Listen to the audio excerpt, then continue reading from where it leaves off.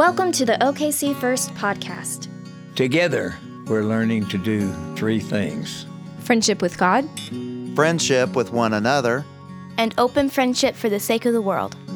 For more information about OKC First, please visit okcfirst.com.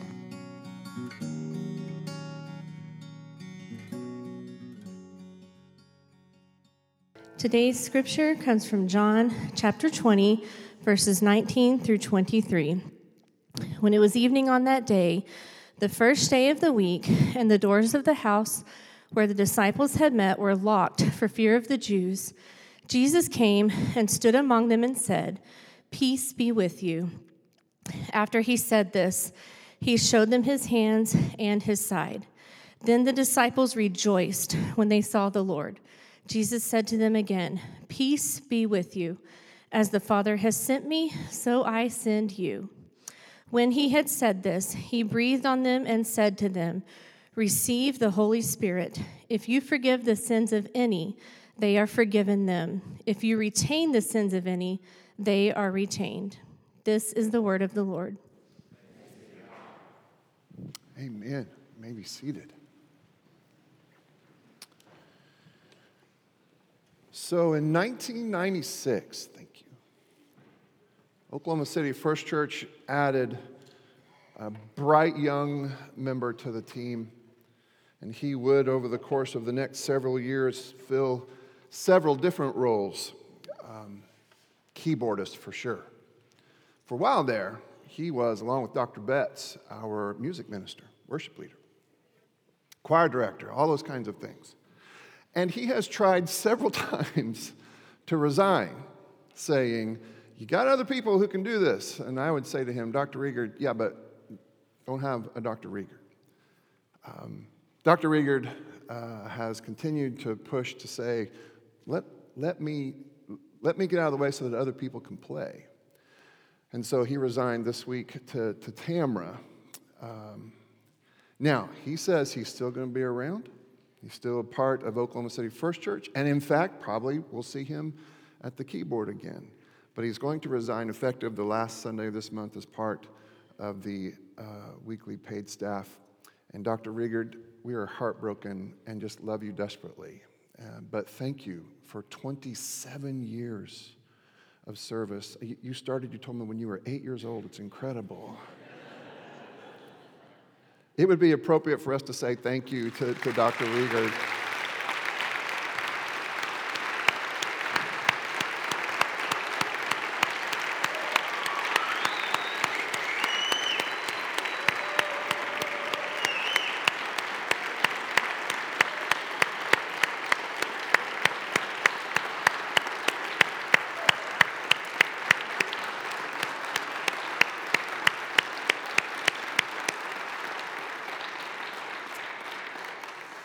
I had the high honor of baptizing Dr. Riegert. I will never forget it. I will never forget it. And I won't let you forget it either, so you're stuck with us, okay? Well, we love you, and that won't change. So welcome to the Sunday after Easter, everybody. It is sort of nicknamed Low Sunday. Why is it nicknamed Low Sunday? Well, look around. But it's okay, because we need to have a team meeting today. We really do. We need to have a team meeting. We have to get some things said. We have to be shaped, continually be shaped by this reality of the resurrection. And I'm going to start, as you might expect I would, with a good dog story. This is Mumford the dog. Now, this is our grand dog, actually, right? This is Taylor and Brady's dog. He is staying with us for the time being while they get some things worked out. And this is how he greets me when I come home, because he's a Christian dog, right? My other dogs aren't nearly that excited to welcome me like that. Will not comment on whether or not Kelly gets up on the back of the couch. That's a different discussion altogether, to say hello. But this is the way I'm greeted when I come home by Mumford. I'm telling you, not the only time that perhaps you can say, well, maybe even dogs have the capacity to put some skin and flesh on the welcome and hospitality of God. I mean, a dog can make you feel pretty good, and dogs are pretty good at not keeping score. If you've had a bad day and have not been great, it seems like the dog will still come around and say, yeah, but you're still great. You're still great. With that, I would like to invite you to join the host team. Britt has resuscitated our whole hosting hospitality ministry. And in her leaving to go to her missionary adventure in Northern California, a familiar face. We're very excited to have Kaylee Vaughn to come on and take and run with our hosting and hospitality ministry. Let me just say this to you. We need you, and here's what we need you to do. We need you to celebrate when people come through the door, and to make room for everybody. Yes, I mean space. So to the extent that we need to somehow make space, and we're going to try to make we're trying to make parking spaces and stuff like that, protect some of those. But I also mean kind of room in our collective heart. Like everybody needs to be celebrated when they come through the door, and all God's people said, we could really use some more, right? We could use some more people to help us with that. We say it every week during the meet and greet, that during the meet and greet, we are putting skin and flesh on the welcome and the hospitality that we understand and experience in God. I would submit to you that one of the best things you can say about God, especially the God that we see in Christ, is this: that God is hospitable. You like that? That God is a welcoming God that is hospitable to each and every. You like that? I think it's one of the best things that we can ever say. So maybe we could learn something from the hospitality industry about how to go about celebrating and acknowledging the people who are within arm's reach. There's a guy by the name of Will Guidara. And Will Guidara owns and operates pretty fancy restaurants. One in particular is 11 Madison Park, and maybe you've been there. He tells the story at one time about, and they're known for their great, great food. And he was one day on the floor helping to pay some attention to tables, actually. And he happened to walk by one table, and it was a group of people who had taken something of a food tour. They'd been all over the country, and this was one of the stops that they wanted to make through the country. And they're about to go home, and he heard one of them say, "My only regret is that in all of these nice restaurants, I never got a New York hot dog." So this guy, the owner of the restaurant, ran down the street without them knowing it. He ran down the street, and he bought a $2 hot dog, and he brought it back to his chef, and he said, "Make this look like us." Make this look really good, because I want these folks to have an experience that lets them know that they're welcome and valued here. And it has changed how he has gone about the restaurant industry. Now, he's going to talk about making people feel welcome in restaurants. What if we had a similar sort of posture as it had to do with people not just coming to church, ready for this, but what if we had a similar posture as people of faith for folks who don't believe? Right? Not just about counting how many noses we have in here. By the way, I don't. Never have. I mean, you have perhaps seen people over the years. Here's a question I have never asked anybody ever here. How many did we have today? I just don't. It's not about having more people in the pews. It's whether or not we are embodying a faith that is, in and of itself, welcoming and hospitable. Make sense? All right, so he's going to talk. I found this clip in a TED Talk. He's going to talk about the restaurant industry. I want you to hear it, though, as people of faith who are asked to be hospitable, welcoming people of faith. That hot dog changed the way I approach restaurants from that point forward. Because up until then, I had been so focused on excellence, on all the little details that go into making a meal great, that I somehow hadn't realized something really important. That in restaurants, our reason for being is to make people feel seen. It's to make them feel welcome. It's to give them a sense of belonging. See, in restaurants, the food the service, the design, they're simply ingredients in the recipe of human connection. That is hospitality. And I realized if we could be unreasonable in our pursuit of that, we could give people the kind of experiences they would remember forever. It was only then that I realized I wasn't actually in the business of serving people dinner. I was in the business of serving them memories. I obsessed over that hot dog. I kept on going back to the experience and trying to figure out what happened that, the whole thing went down. Like, what happens so that it could happen? And what needed to happen so that it could start happening all the time? First, being present, which I get, it's like kind of overused these days, but for me, being present means caring so much about the thing you're doing or the person you're with that you stop caring about all the other things you need to do. And it's essential in delivering unreasonable hospitality. See, so often we have such long to-do lists that we aren't able to slow down enough to actually listen to the people around us, to the things they're saying and all the things they're not saying.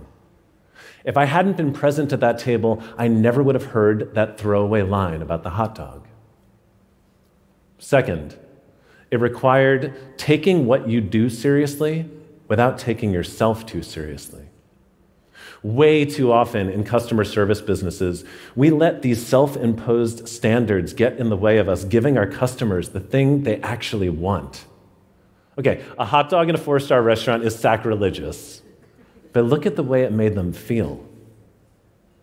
And third, it required the acknowledgement that if what you're trying to do is give people a sense of genuine belonging, one size fits one.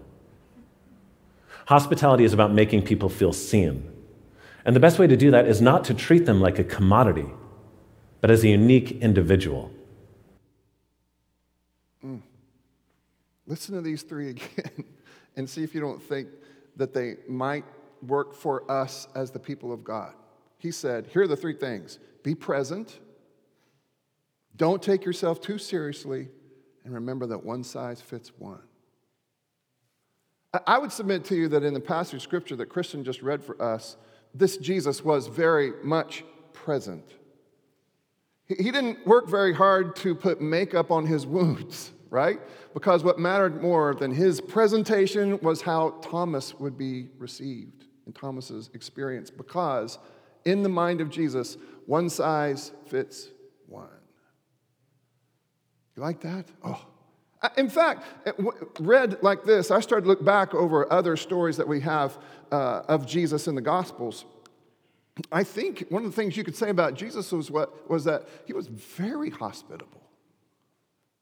If by that I mean made room for the other, was present, did not in those moments necessarily take himself too seriously, but took the other very seriously because one size fits one.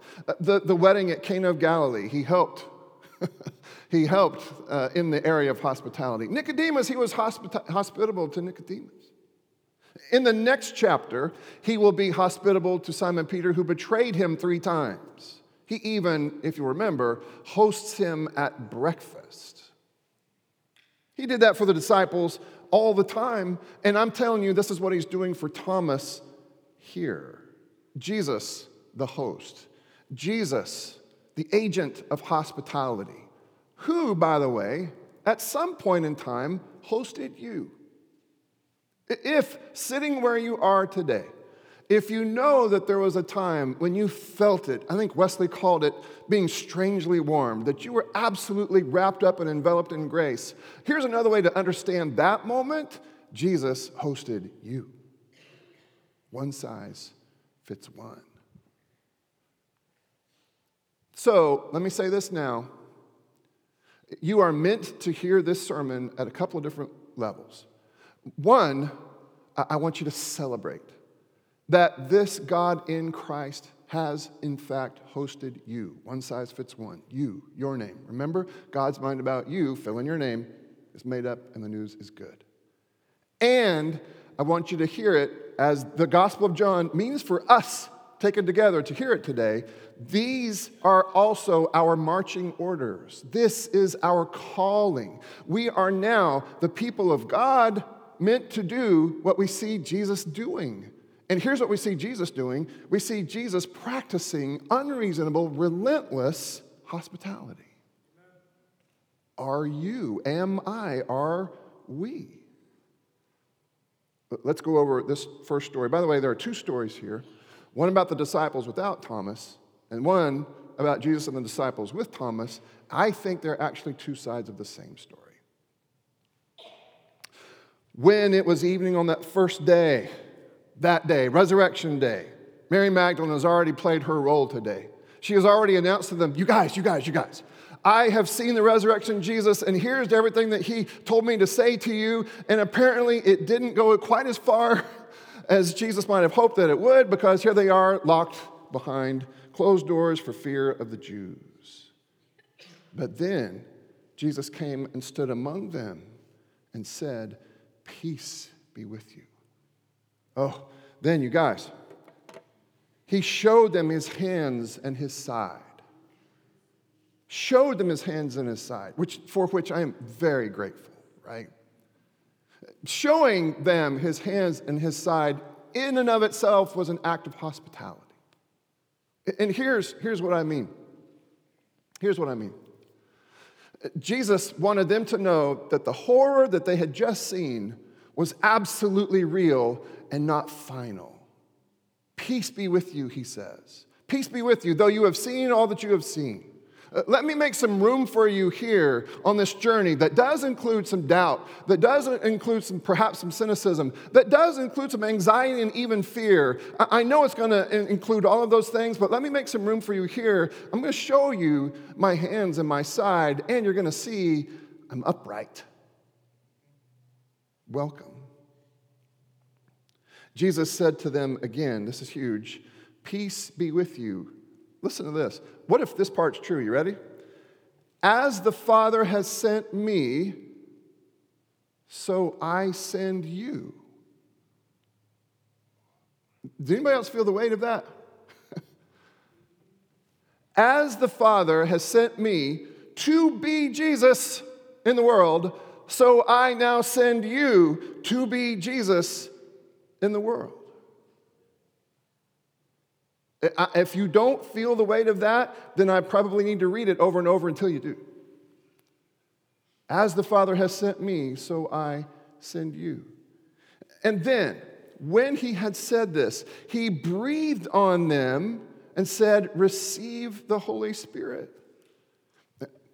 Let's go through this again. If you've been here for any length of time, you've heard me kind of run through this before. The words translated as spirit here, pneuma, might have been translated wind or breath or spirit. So here's what you're having here. What Jesus is essentially doing right now is giving them the gift of the air that fills his lungs, that gives him life, that makes it possible for him to undertake what it is that God wants him to undertake.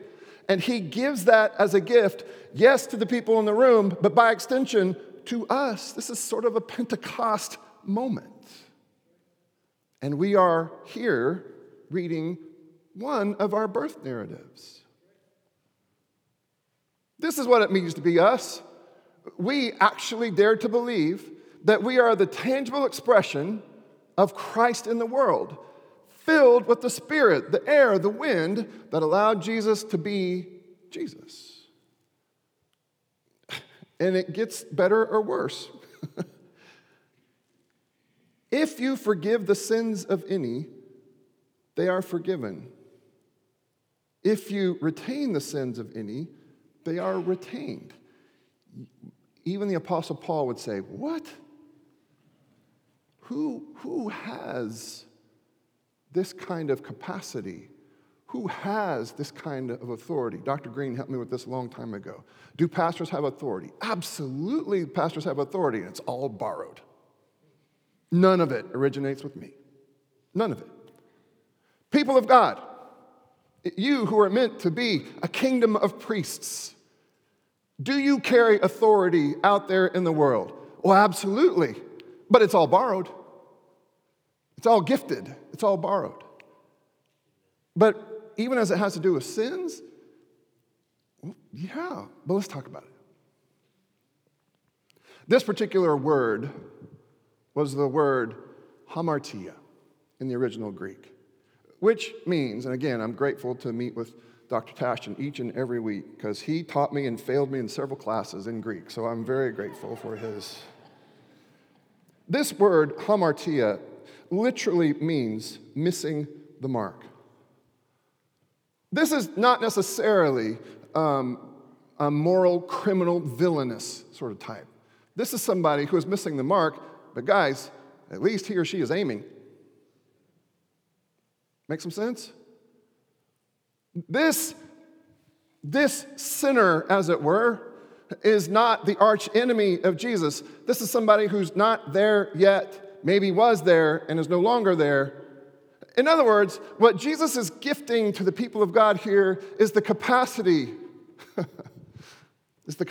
to grow and shape the people of God. So there's a sense in which Jesus is asking them and us a question. Hey guys, since you now are going to have this borrowed authority, how are you going to shape this movement? Who's in and who's out? Because with this borrowed authority, you're going to be able to have some say in who's in and who's out. Hey, listen to this. Because of this borrowed authority, even here in 2023, right here at 4400 Northwest Expressway, you and me too, so we have some authority to determine who's in and who's out. So let me ask you a very hard question. Who's in and who's out? Have you voted yet? I don't mean at the ballot box. And in that sense, we're kind of voting all the time. In the sense that I mean, we're kind of voting all the time. Who's in and who's out? Because God seems to be saying here, God in Christ seems to be saying here, you have now been gifted this authority in the Spirit to make it work. How broad do we want to cast this net? How broad do you want to cast this net? Something else in the original language that caught my attention. These are not imperative verbs. In other words, it wasn't Jesus saying to them, you forgive, you retain, because I said so.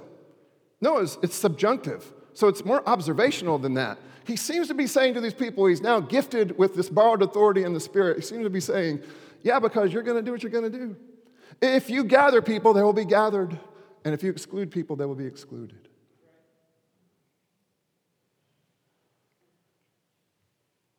How wide do you want to cast this net? I mean, we've got to talk about it, right?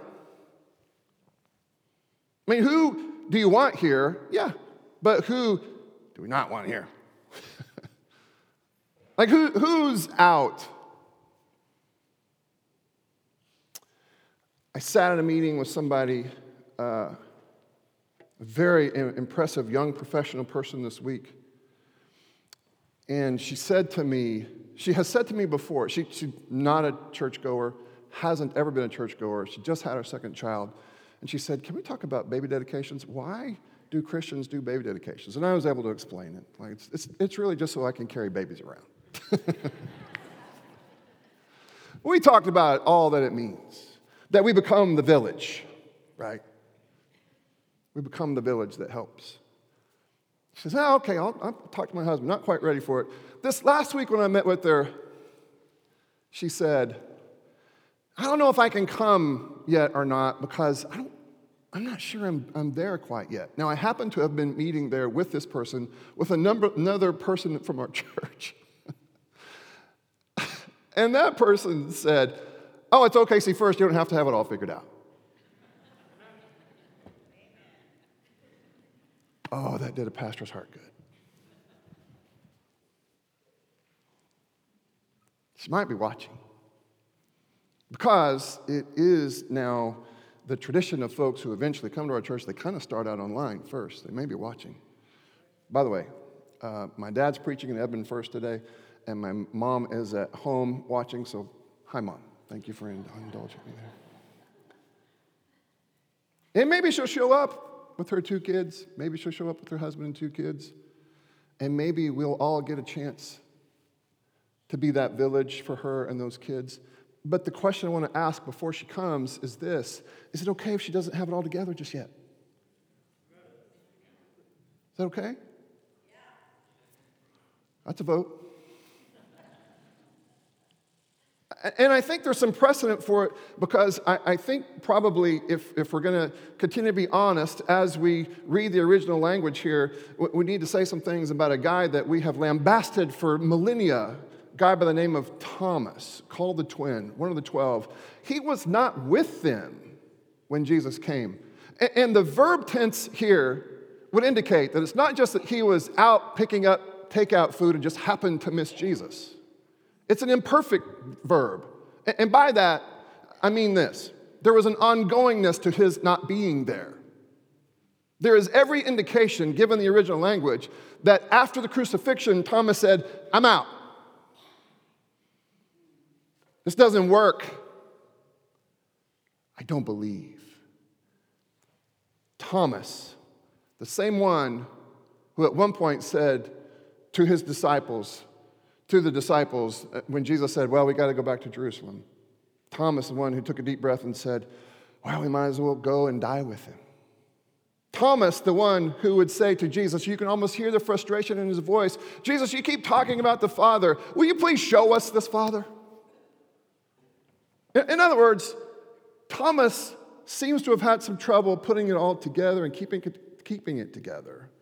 And then, post-crucifixion, it looks for all intents and purposes like he opted out and no longer believed. I have lunch tomorrow with one of our own who no longer believes. Let me ask you a question. I need to know this before I meet with this young man tomorrow. As I meet with him, this one who no longer believes, because it's kind of up to us, and I don't think we're going to vote, but I need to know, he no longer believes, but does he still belong? Isn't that interesting? It sounds to me like the disciples heard in this commissioning of Jesus, and they were commissioned with the very breath, the wind, the Spirit of God that gives life. They received this calling, this commissioning, and understood that they now had resources that they could use on their friend Thomas. He wasn't there. He was no longer with them. But then, a week later, he shows up. And here's why. I think the disciples spent that week working on Thomas. I think they spent that week reestablishing the belonging part in the hopes that the believing part would follow. Let me ask you a question a different way. As it has to do with our fellowship here, do people have to believe before they belong, or can they belong until they believe? Does that make some sense? Like, are we going to bar the doors to the people who don't yet believe like us? Maybe the folks who won't ever believe like us? Or is it possible that we could be that strange sort of church that allows folks to experience the kinship, the relational connection, the covenantal connection, and the belonging in the hopes that he or she or they might someday believe? And all God's people said. I'm feeling better and better about tomorrow. Verse 24, Thomas was not with them. Verse 25, then the other disciples told him, "Hey, we've seen the Lord. We have seen the Lord." But he said to them, "Nope, unless I see the marks of the nails in his hands and put my finger in the marks of the nails and my hand in his side, I will not believe." And so here they are a week later, and the disciples are again in the house, and they have prevailed upon Thomas. He is now there with them. He belongs, though it seems like he still doesn't believe. And although the doors were shut, Jesus came and stood among them and said, "Peace be with you." This guy I like to quote sometimes, Mark Davis, has said this. Now, hear this. "It is even conceivable that when Thomas is with them again, he is there with all of his doubts intact." And that would suggest that the disciples' manner of reconciliation was not simply, believe like us and you can be part of us. It would be more in the form of, this is what we believe and you are welcomed here however you believe. To that extent, the disciples' task is not to convince others to believe, and certainly not to coerce some signal of faith. I could get in a whole lot of trouble right here. Well, I'm praying about it. Not to coerce some signal of faith, but to joyfully embrace their faith while making community with others. The point is not to convince Thomas, but to maintain the integrity of their experience and belief while inviting him to be part of them. Oh. It goes on to say, when the church is outside of the holy huddle and exists as a minority in many places, is our faithful call to make the others believe as we believe, or to walk with them in their journeys of pain as an expression of what we believe? When reconciliation is the church's disposition, it creates opportunities for others, even those whose ability to believe has been shattered. And that's the case for the young man I'm meeting tomorrow. Opportunities for those people to meet Christ anew. Well, John, how hospitable should we be? Well, let's see what Jesus does here. Put your finger here and see my hands. Reach out your hand and put it in my side. Do not be unbelieving, but be believing. Jesus offers himself, is again in this moment playing host to Thomas and the rest of the disciples, but certainly to Thomas. Makes room for Thomas, complete with his doubts, with his fears. Thomas' response in verse 28 is, my Lord and my God. Caesar is no longer in charge. You, Jesus, are my Lord and my God. Jesus said to him, have you believed because you have seen me? Blessed are those in Oklahoma City who have not seen and yet have come to believe. As sort of a postscript, we believe that originally this was the end of the entire book. We think that chapter 21 is a later edition, a fantastic later edition, but we think it kind of ended here. Verse 30, now Jesus did many other signs in the presence of his disciples, which are not written in this book. But these are written so that you may come to believe that Jesus is the Messiah, the Son of God, and that through believing you may have life in his name, which is consistent with the rest of the Gospel of John. We've said this, but let's go over it again. For John, salvation is believing that Jesus is who Jesus said he was and is. Sin, or even missing the mark, is not being quite there yet. And it's okay to not quite be there yet. Mark Davis tells the story of having a long conversation with his kids. He's a pastor as well as a scholar, and he said to his kids, hey, doubt all you want, but I hope that you will doubt while still in the arms of the people of God, who have learned from Jesus to be hospitable to the folks who don't have it all figured out just yet, because this is what it means to be Jesus, and this is what it means to be the body of Christ. Because, everybody, believing is not just a matter of mental assent, right? I mean, as we use the language of belief and believing, you believe not just with your brain, you believe with your bodies. And some of you who are struggling to make mental assent are still here. So some of you are believing with your feet. I'm so grateful. I love metaphors because I'm a preacher. I think I have to like metaphors. Here's one that I really like. I like to think of us sometimes as a campfire. And man, I hope people keep coming until they get warm. But I can't force anybody to get warm. You can't either. What you can do is make space to be hospitable. Last quote from Mark Davis. There will be times when our head simply cannot wrap itself around the idea that God is making all things new because the news, because the internet, because Facebook. God help me.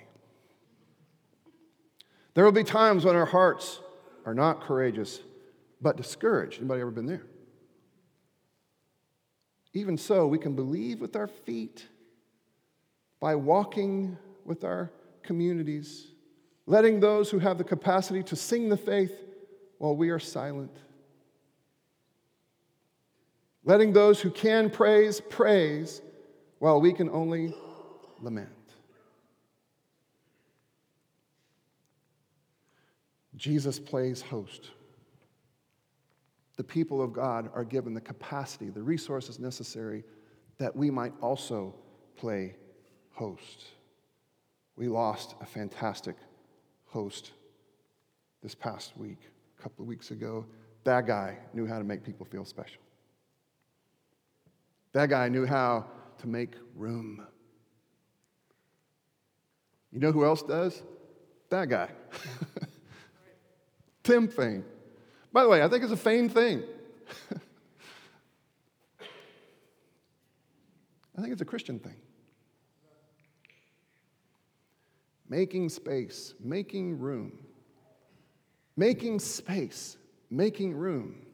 It's one of the ways that we describe God, the God we see in Jesus. It's also one of the ways that we should describe God as Trinity. Father, Son, and Spirit. Now, this is an ancient Russian icon painted by a guy by the name of Rublev, and we have done this before. This is an important painting to the historic church. There is here, in this representation of God, Father, Son, and Spirit, there is a representation of hospitality, mutuality, relationship, community. All those things are there. There's also some real evidence that there is, between the knees of the two on this side of the table, you can see that tiny little rectangular space there. Though this is hundreds and hundreds and hundreds of years old, we do think that we can tell that there used to be a mirror stuck there. A mirror. And here's why. Because when you walk up to take a look at this icon, you're supposed to see that you too are welcome at that table. Now again, as we close, you are meant to hear this sermon at two different levels.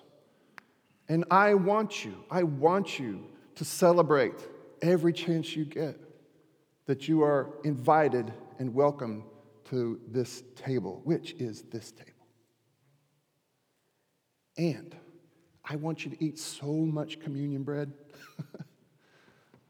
so much bread that you think at some point you might be turning into the bread that is taken, blessed, broken, and given in the hopes that you would have the resources to welcome somebody else. Who else, John? Yes. Yes. In some traditions, they have a word for all of this stuff, the bread and the cup. You'll never guess what that word is. You ready? It's host. Host. Is it possible that each week we are invited to take our place at the table so that we can celebrate for sure, and so that we might grow in our capacity to welcome somebody else to the table? If you are helping us, please come and prepare the table for us. Heavenly Father, in these next few moments, may we do both of these things. May we celebrate that we have been invited and welcomed, that you have, on a regular basis, invited us and welcomed us to take part in this relationship of Father, Son, and Spirit. May we feel it so that it becomes gratitude. And God, at the very same time, may we take seriously what we have heard from God the Son in John chapter 20 today. Bless these elements, God, because we will need them, the bread and the cup. We will need the strength that they will afford us to be the kinds of people who can practice this unrelenting hospitality, this unreasonable hospitality, because that next person, God, is not always easy to welcome. That next person doesn't have it all figured out just yet. That next person doesn't look like me. That next person doesn't like me. So God, with the bread and the cup, as we are welcomed, give us the sense that we are being grown in our capacity to welcome, to be hospitable as you are hospitable. So in a moment, I'm going to ask you to stand to your feet, to exit your pew to the left, and to come forward to receive with opened hands, please, the grace, this gift of grace that is the very body of Christ, broken for you. In fact, as you get close to the person holding the bread, that person will say, "This is the body of Christ, broken for you." And with that piece of bread now placed in your hands, dip it into the cup. That person holding the cup will say, "And this is the blood of Christ, shed for you, for you." And then take and eat. And then you have some decisions to make. You may want to come right by here and dip your fingers into this water representative of your baptism, the moment that you were included into this people with the calling and with the mission. You may not want to do that, but you may want to go find a place to pray. If it's at one of these side padded altars, then we have people ready to come and pray with you, a prayer for healing. Physical, mental, emotional, doesn't really matter the kind of ache or pain you bring with you. If you are here and need that prayer for healing, we would like to pray it with you. If you come to one of these kneeling benches up front, these mourners' benches, we won't assume anything, but we will let you know that you aren't praying alone, because you are not. You are not the only person wrestling with issues, and you might as well know that you're not alone. Now, you don't have to come. Listen, all are invited. All who understand their need for grace are absolutely invited, but none are compelled. If you'd like to sit this one out, it's perfectly fine. If you would rather have something that is prepackaged, I believe that we still have that at the back, and that will be there for you at the back, and it works just the same if you need something prepackaged. All are invited, though, who, like your pastor, recognize the need for grace. And by that I mean the need to remember that I am welcomed so that I can develop the grace to welcome. So on the night that he's betrayed, that our Savior took bread, he blessed it, and he broke it, and he gave it to his disciples, saying, "This is my body broken for you, and every time you eat of it, remember me." The same way he took the cup, held it up before them and said, "And this is my blood, the blood of a new covenant, and every time you drink of it, remember me." And now all across the sanctuary, if you would, stand to your feet, exit your pew to the left, and come forward to receive these gifts of God meant to nourish the people of God. Come on ahead.